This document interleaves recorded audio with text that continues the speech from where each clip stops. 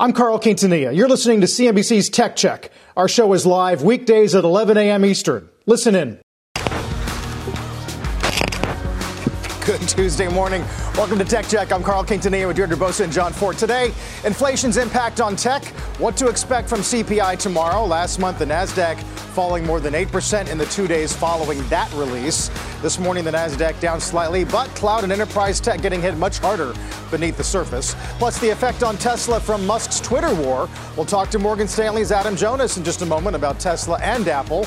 And then move to exit. That is Meta's message to managers as they look to further cut costs, reduce headcount. We'll discuss what it signals for the rest of the industry, Deirdre.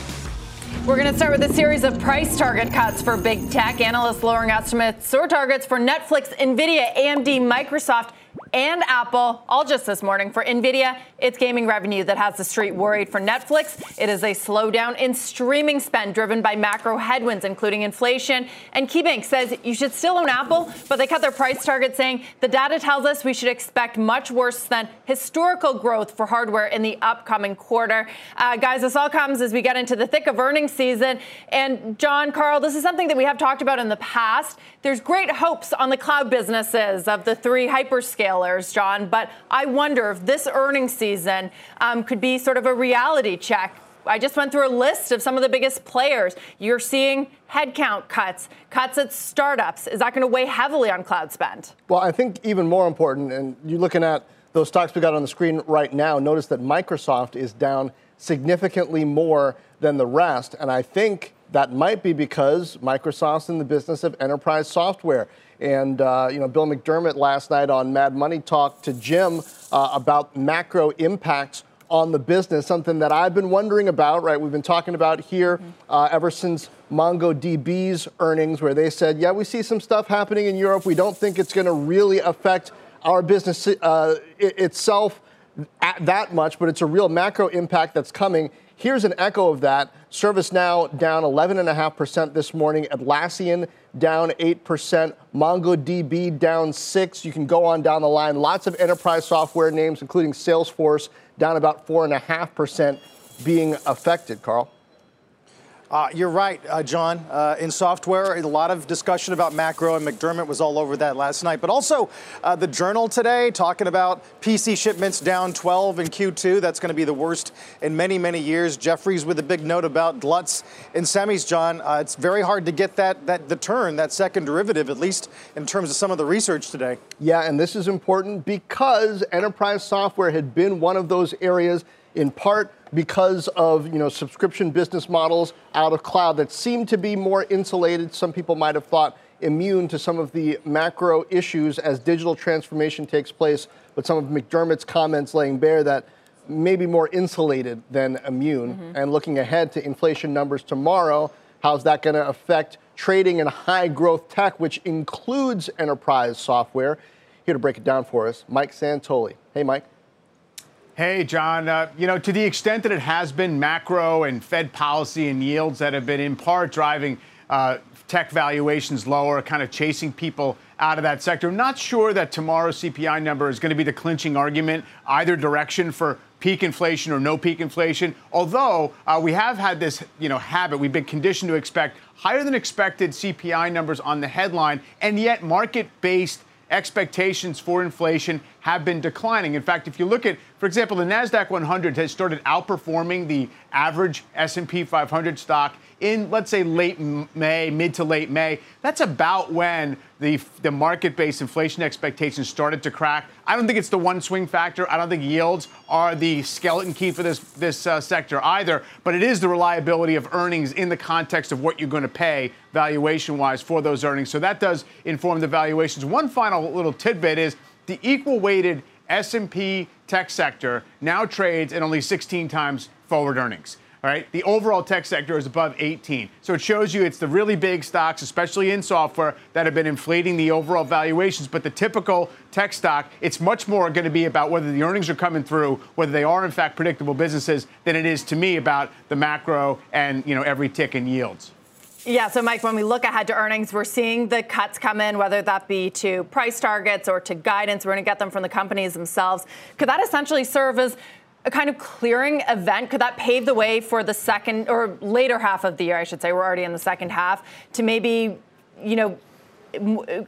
have better expectations? Or do you think that there's more shoes that are going to drop down the road?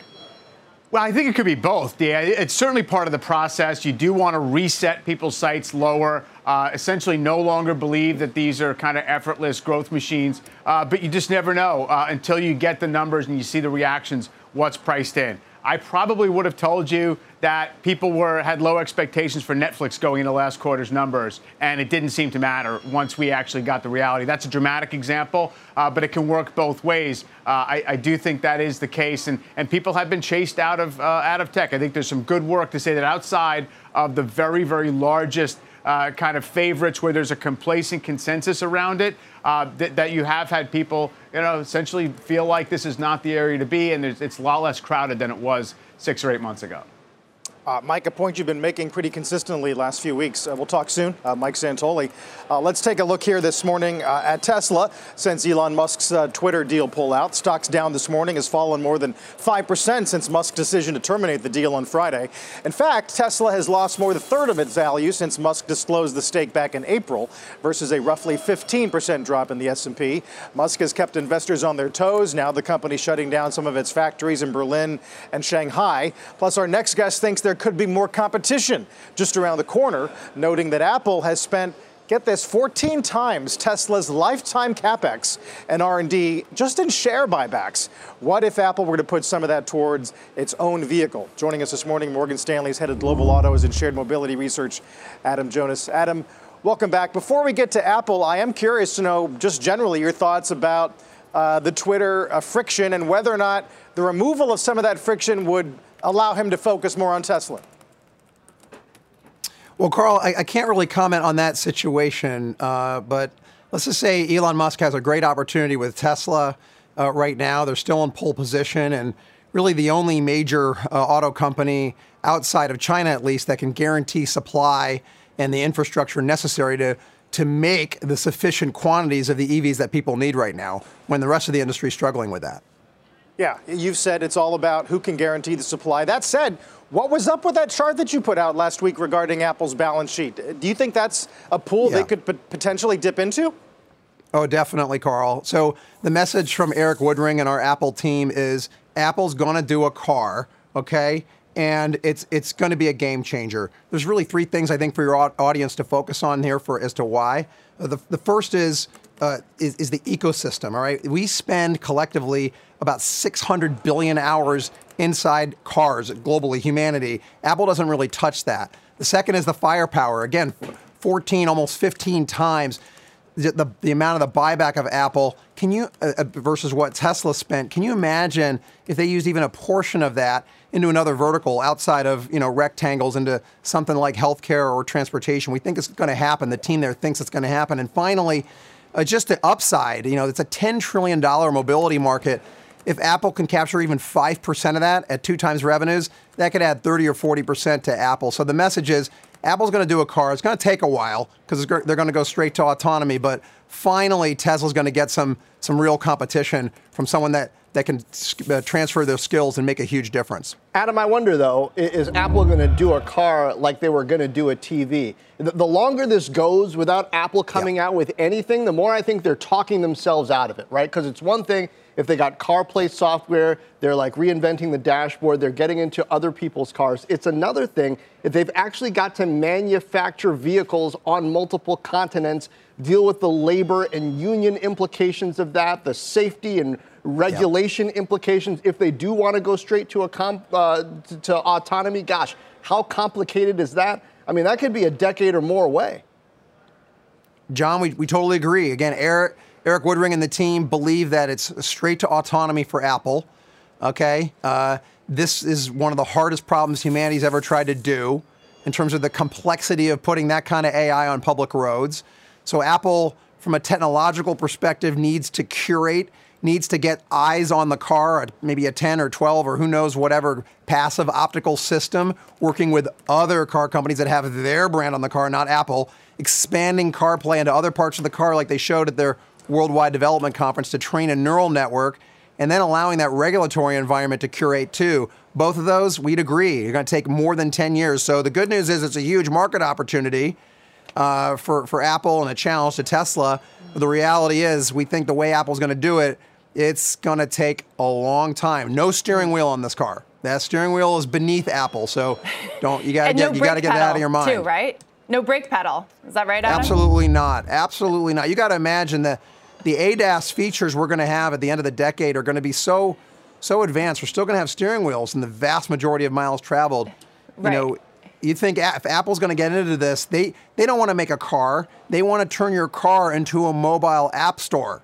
That's the prize. That's what Waymo wants to do as well, though. Adam, when you talk about the amount of spend, Apple versus Tesla on development, what is Apple waiting for? If they are spending 14 times more on the buyback program, what's going to make them shift some of those dollars to their AV program if they haven't already? So we think, again, training, if you're going to go straight to autonomy, you need to cover the corner cases. You need tens of billions of miles. You have to get things wrong. You may not want to get that negative downside skew, that risk exposure if and when something goes wrong. Perhaps a company like Tesla, and they're dealing with this kind of day to day, when there are accidents that happen and the machines make a mistake, how do you deal with that liability? I would ask you and your audience to imagine if Apple or some other big tech platform trying to play Switzerland and in a position to kind of get into the OS of the car, because it's going to take 10 years anyway. What's the rush right now of having something half-baked where you could have real liability and even loss of life and expose yourself to that right now? Let someone else handle that, curate that regulatory environment, skate to where the puck is going, even if it's 2035. The opportunity is so big, it's something you can be, it might seem slow to your audience, but in the grand scheme of this tech development, might be the right approach, a second mover advantage.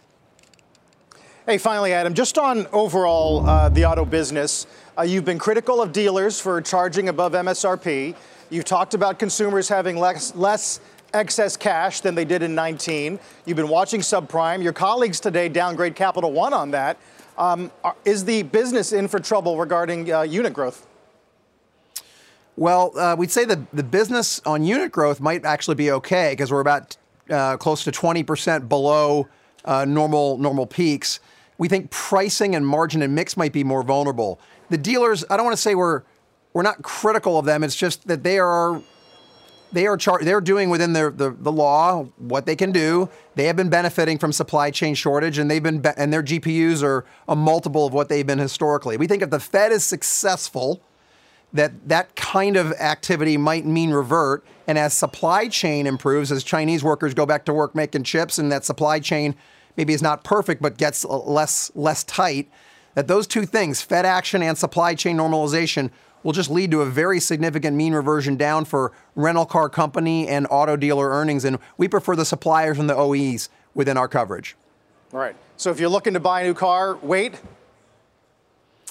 Well, it depends how bad you need it or how much money you have. But we think a year from now, we might be talking about deflation at the car dealer. Deflation, not inflation. So, yeah, maybe you wait a little bit if you can, or buy out your lease and wait for the supply to recover. Yeah, really interesting pivot, if in fact that's where we are. Adam, as always, our thanks. Great to see you. Thanks for kicking off the hour. Adam Jonas. Take care.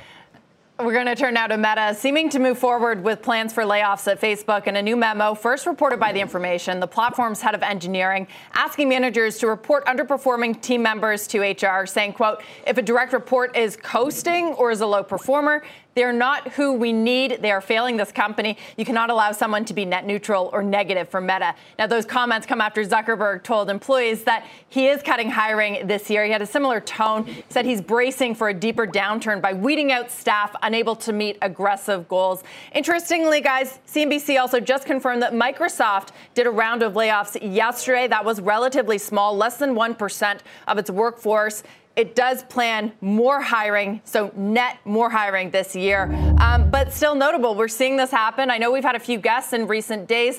John, maybe throw some cold water on even Alphabet's plans, right? They're so connected to that digital advertising world. Can they sort of get through this without making their own cuts? Is it going to be like Microsoft where they're still net adding?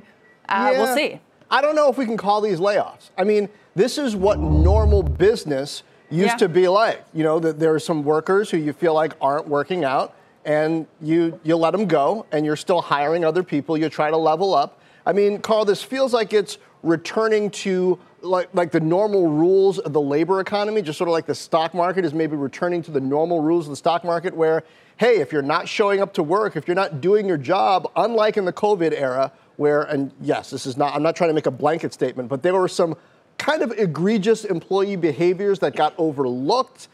Employers were very accommodative. Now, I think some employers are feeling like, boy, there's some talented people getting laid off from startups that can't get funding, et cetera, et cetera. We need to make room for those folks. Let's cut back on the lower performers because we want to hire some new people who are more excited about this company. Yeah, we got plenty of examples of actual layoffs where companies are trimming 30, 40%, especially in the mortgage business. But John, you're right. You're talking more about employee churn, which is something we'll see more of if the labor cycle continues to turn. After the break, we'll talk with the CEO of Etsy. Plus, we'll tell you a few stocks that Goldman thinks have the most upside ahead of earnings as Tech Check is just getting started.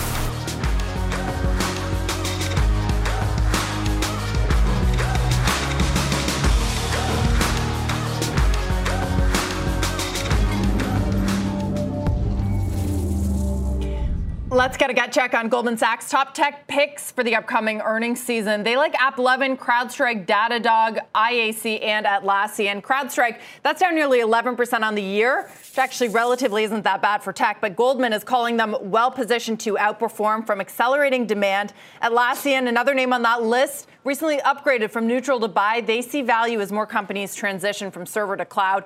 Overall, Goldman is bullish over the next 12 months with average price targets for S&P 500 companies in their list, implying about 20% upside. Carl? Let's turn to a new letter out this morning signed by some of the biggest names in tech. Leaders from 500 companies, including Apple, Microsoft, Meta, Amazon, calling on governors across the U.S., asking them to expand access to computer science classes in schools nationwide. Our Julia Borston has more on that story this morning. Hey, Julia. Hey, Carl, that's right. I'm joined now by Hadi Partovi, the CEO of Code.org, and Josh Silverman, the CEO of Etsy, both of whom are signatories on this letter. Hadi's Code.org led this initiative. Thank you both for joining us this morning. Thank you so much for having us.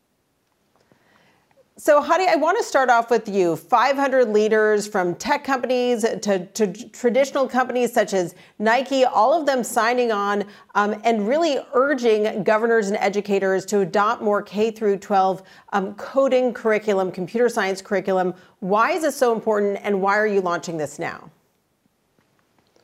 Well, teaching computer science is important because we're living in a digital world. Everything around us is now run by technology. We saw in the pandemic how much the importance of technology increased in our world, and yet our schools don't teach students how computers and how technology works, how to create software. And so only a very small percentage of our next generation is prepared with the skills for the jobs of the future, or even to just participate as citizens in a digital world.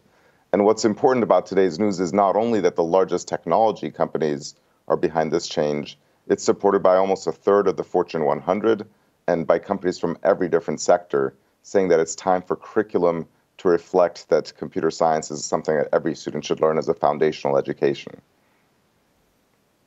So, Josh, give us some perspective on why it's important for you to sign this, not only because it's a good thing for students, but what kind of impact could this have on your business and your ability to hire down the line? So this is really an issue of national competitiveness for the U.S. economy. We have over 700,000 open job recs right now, even in this market, for people who can code. And we as a country produce about 80,000 college graduates with computer science degrees. That is a massive gap. As a result, our solution is immigration. About 2/3 of the high-skilled visas that we process for immigrants are people who can code. Let me say that differently. Other countries are doing a great job of making computer science part of their core curriculum. And we're falling behind. Speaking personally about, as a parent, don't each of us want our children to have the kinds of economic opportunities in the future? And as we look forward to the future, you're either going to tell a computer what to do or be told what to do by a computer. You'd much rather be in the first bucket.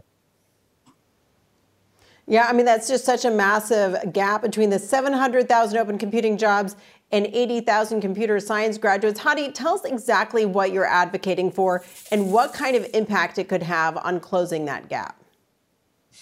What we're advocating for is that computer science in schools should be part of the basic curriculum. You know, we all learn algebra or biology as part of high school or middle school. Nobody asks, are you learning it because you want to become a mathematician or a biologist? It's just part of basic education. And in the 21st century, computer science should become part of the basics of what you expect to learn as part of education. And the impact of doing that is not only the ability to fill the computing occupations, but recognizing that every single occupation, just being a digital citizen in the future world, is going to require this as part of basic preparedness. In terms of what we're advocating, we're asking the governors and the education leaders of the country to take major steps to make computer science a foundational part of the core curriculum. Josh, I see challenges there, especially given what we saw happen during the pandemic, where too many kids fell behind on basic skills, English, math, et cetera. And there are prerequisites to be able to do some of the advanced coding that we talk about. So to what degree does summer learning need to be a part of this?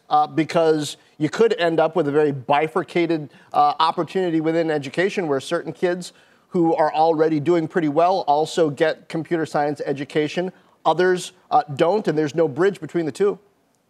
It's a great point. And in fact, lots of people from lots of different places can be really good at coding. I'm the chairman of something called CodeNation.org, and we go into under-resourced schools during the school day and immediately after school to teach computer science. And actually, we bring people who code for a living into the classroom. And for the under-resourced students, I think it's particularly important that we're doing this during the school day in the public school. It's so critical that it really deserves to have that space and time. If we leave it for summer programs or after-school programs, I'm afraid we'd leave out a lot of people who most need it. And just to put some data around that, the average income for a family of 4 in the schools we serve at CodeNation is $46,000 a year.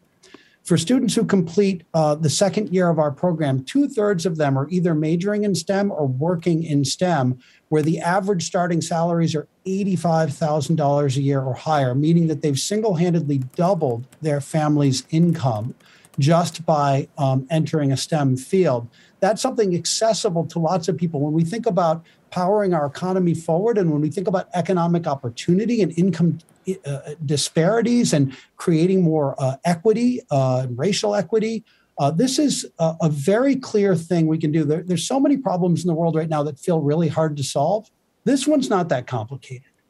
Give computer science education to every public school student, and we can make tons of progress. Josh, what you're talking about right now is a very big picture solution, though, to a problem. Well, though you say it is not hard to solve, it's still a very big issue. Give us a more narrow window into what's going on at Etsy right now. We've talked a lot about the job market, unemployment numbers. Are you hiring right now? And is hiring a challenge because some of these issues you've just laid out? So we've been disciplined about our hiring all along, and Etsy's obviously seen tremendous growth through the pandemic, and we're really proud of that. Markets go through cycles, and we're here to talk about computer science education. I don't want to spend too much time on Etsy in particular, but I will say across the sector, you've been talking just now about the job market in tech. And obviously it slowed down broadly for now, but as we look forward over the next 3 and 5 years, it's hard to imagine that tech isn't going to be a whole lot bigger than it is today. And we're talking about a talent pipeline that takes years to develop, right? So it's important that we be focusing on our school system now so that our students and our economy is ready for the future. Hadi, question for you. When we get into specifics, right, even in this current moment, we're seeing some companies that are very specialized do better than others, part of platforms. So what would you tell students? Where should they be focusing within tech? Is that machine learning and artificial intelligence or something else? Well, at the high school level, I would just say broadly computer science, which is foundational for every student. And it covers all the aspects, whether it's computer programming, algorithms, data science, machine learning. if I was talking to a student who's in college trying to choose a specialization, cybersecurity and machine learning are among the most sought after issues right now. So if you had to pick a specialization by middle of university, cybersecurity or machine learning, the country is nowhere near the level of preparedness to compete on the global scale on those two topics. By the way, the other thing I want to say relative to the question. Demand. Yeah. I was going to say there was a question about can students do this because of the digital divide and the learning gap in learning math. And the reality is students should learn computer science before they learn advanced math. Studies now show that students who learn coding and computer science outperform in their math classes because learning computer science helps build the same analytical skills, but it's more creative and it's more fun and it feels more like what kids want to do because they're digital citizens themselves and they enjoy it more. Well, certainly great to hear these solutions to what is a massive problem and a massive opportunity gap right now in filling some of those jobs. Thank you both so much for joining us, Josh Silverman and Hadi Partovi. Guys, back over to you. Julia, thank you as well. Still to come, why fewer deals during Amazon Prime Day might be a good thing for Amazon shareholders. Stay with us.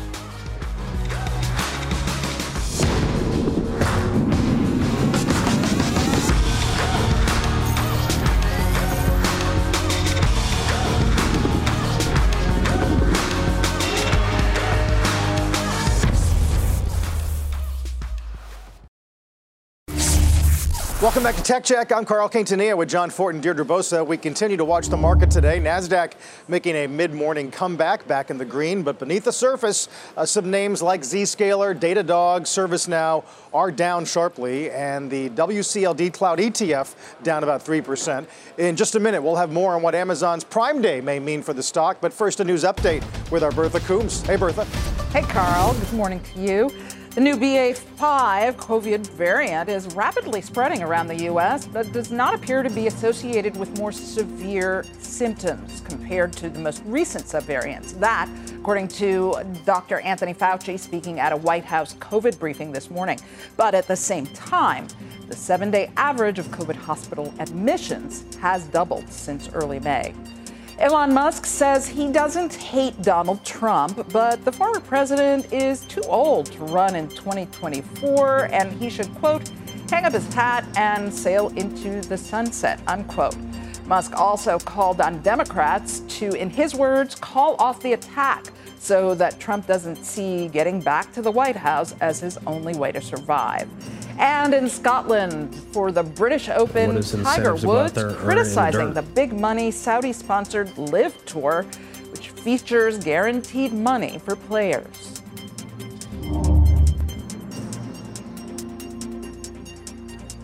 What is incentives to go out there and earn it in the dirt? You're just getting paid a lot of money up front and playing a few events and playing 54 holes. They're trying to, playing blaring music and have all these atmospheres that are different. I just don't see.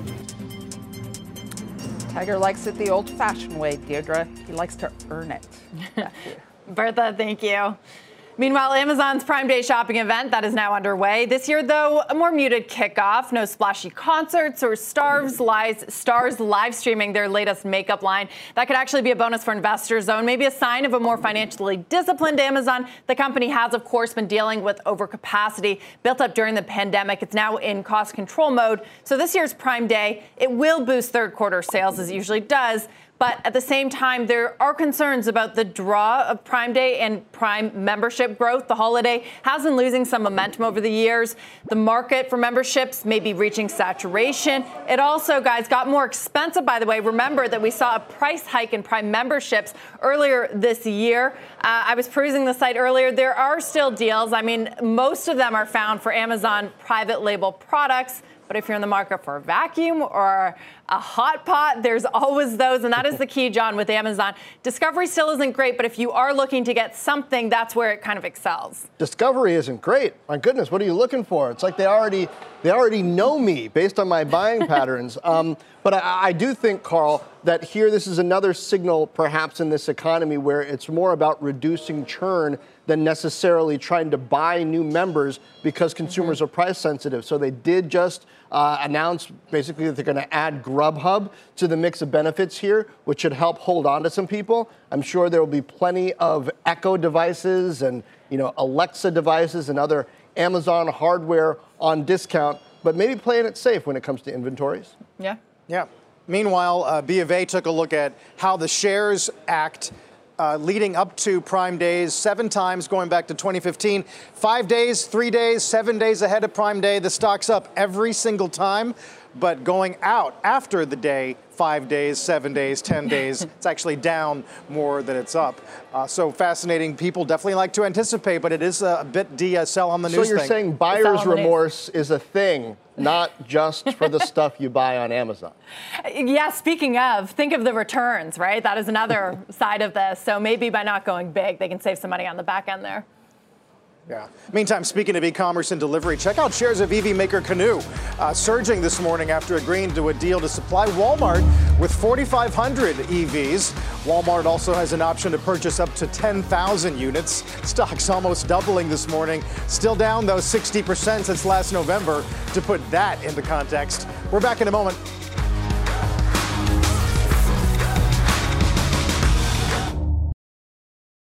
No one's going to outrun the currency right now. And probably when you think about energy and the dislocation caused by the war in Europe and this reprioritization I'm talking about, you're going to see longer cycles in Europe. We saw that. But this doesn't fundamentally change the narrative that tech is the only way to cut through the crosswinds and ultimately get to the other side.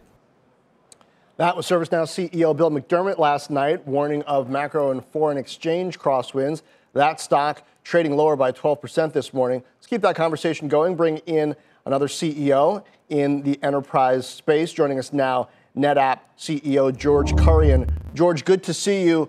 Does what Bill McDermott was saying there ring true about the impact of what's happening in Europe? Longer sales cycles. He also talked about more tactical engagement from customers where maybe they're not engaged in those longer term digital transformation projects as much as they're focused on things that are going to help their business right now. I think there's always a balance, John. Good to see you, between, things that need to be taken care of, the urgent and the important. And we see customers continue to balance across the two. We are certainly engaged in helping our customers build flexibility in their business models to deal with these disruptions. Now, NetApp is one of those companies, been around for a while, has a well-known hardware business, has been focusing a lot more on software as well. But hardware businesses have been under this supply constraint for the past several quarters. But now we're beginning to hear more about demand headwinds because of the macro environment. Which are you more focused on now? We certainly continue to be focused on meeting all of the demand that we see. We're in the business of helping customers manage their data and use it to drive their business forward. And as you know, John, the amount of data in the world continues to be explosively large and growing at very large scale. So we're really focused on helping our clients meet their obligations by delivering as much supply as we can get.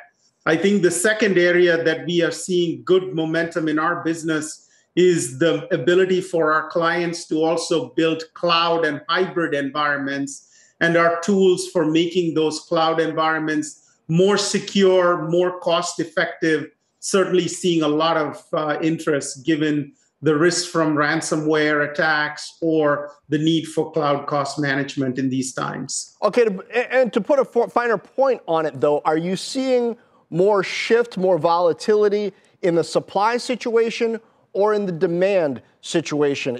Supply has been difficult for a while. Is that getting more difficult, getting less difficult, or is demand shifting more quickly? It's still supply is still the bigger challenge in our business. It is getting stable and incrementally better.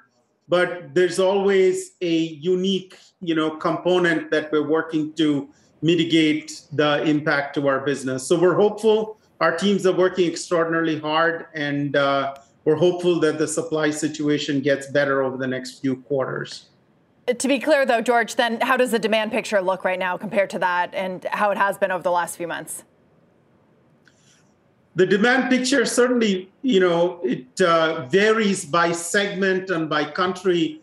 We've certainly seen some impact from the Russia situation in some parts of our European business. As we've said in our earnings calls, it's not material to our business. I think the impact will work its way through the rest of the world over the next few quarters.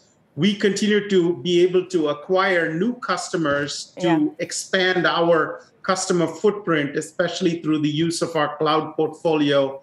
And within the enterprise segment itself, so far we've seen pretty steady demand. I think we continue to monitor the changing economic environment and work closely with our customers. And George, you guys have been pretty acquisitive on the company side as well. What is your appetite for M&A at the moment? How are valuations looking to you in public and private markets for software and cloud companies? We have a great portfolio of assets that we've acquired to accelerate the development of our cloud ops portfolio.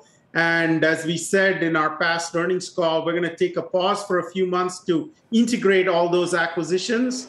And then we'll, continue to evaluate opportunities soon thereafter. We think that we've got a really good portfolio. It has expanded our total addressable market and brought us a whole slew of new customers. And we're excited about the opportunities ahead. I think we continue to see that the market, especially the private market valuations, have further room to grow, to go in the correction territory.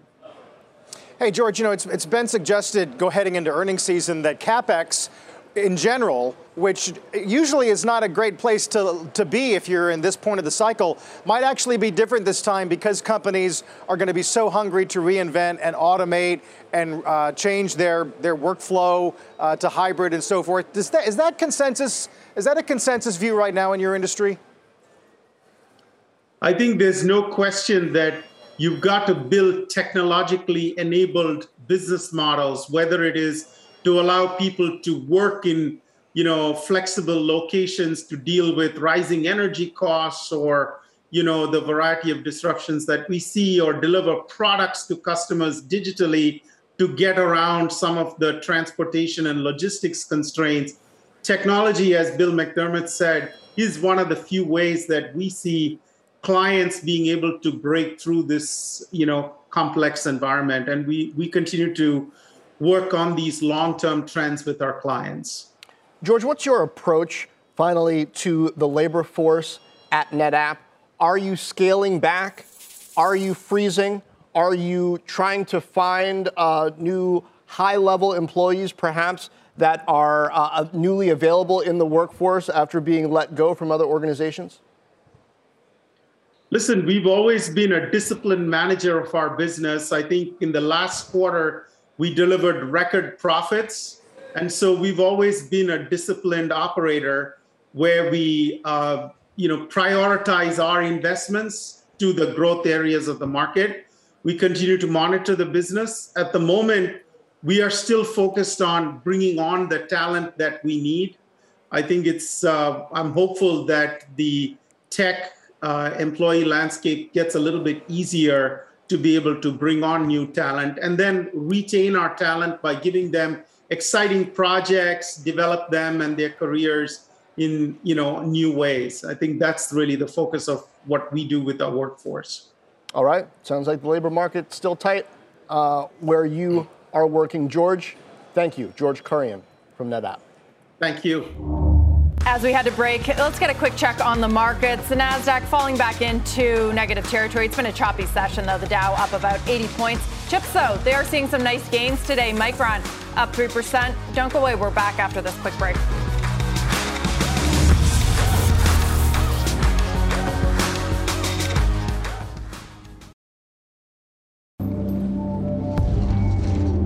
Let's get a gut check on the PC market. Gartner's got some new numbers for the second quarter. A 12.6% drop from 2021. That is the sharpest decline in 9 years.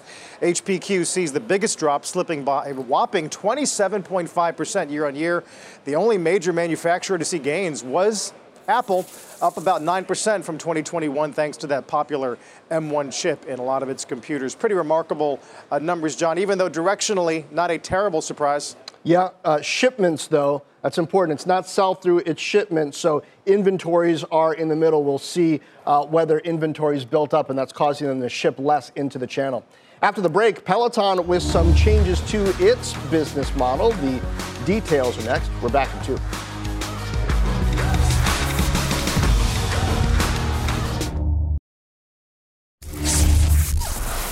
Peloton stock higher this morning after Monday's drop, revealing in a press release that it plans to outsource all of its manufacturing moving forward. It will expand its relationship with its Taiwanese partner Rexon Industrial to build its bike and tread machines. CEO Barry McCarthy saying in a statement that this move will help reduce the company's cash burden. The company reported a $196 million EBITDA loss last quarter. Guys, I had forgot how acquisitive the company was during the boom times. Precor, Tonic, raises some questions, Carl. What happens with those companies? Remember when we were talking about just how vertical Peloton was, guys, from John, from the manufacturing to the servicing to the delivering, they wanted to do it all. Yeah, I still suspect that getting the hardware right is going to be a key part of this company's future. Hopefully, this move with Rexon allows them to have a sort of Apple-Foxconn relationship where they do have that level of insight and control, no more rusted bikes, more consistent processes and lower cost of manufacturing, but we'll see. John, do they even need the hardware? I mean, a lot of folks just use the app, right? And you can use any old treadmill, which may be the point. That's what Barry McCarthy wants to do, right? Be sort of a software-only company. Margin's better that way. Yeah, I know that's what some people think, but I think that kills their differentiation, and Apple and Amazon will run them over, but we'll see. They got Cody Rigsby. Meanwhile, if you missed part of the show, if you're traveling, if you're on the beach with no screen, don't forget to follow and subscribe to the Tech Check podcast. Listen anytime, anywhere, wherever you download podcasts. Tech Check will be back in a moment.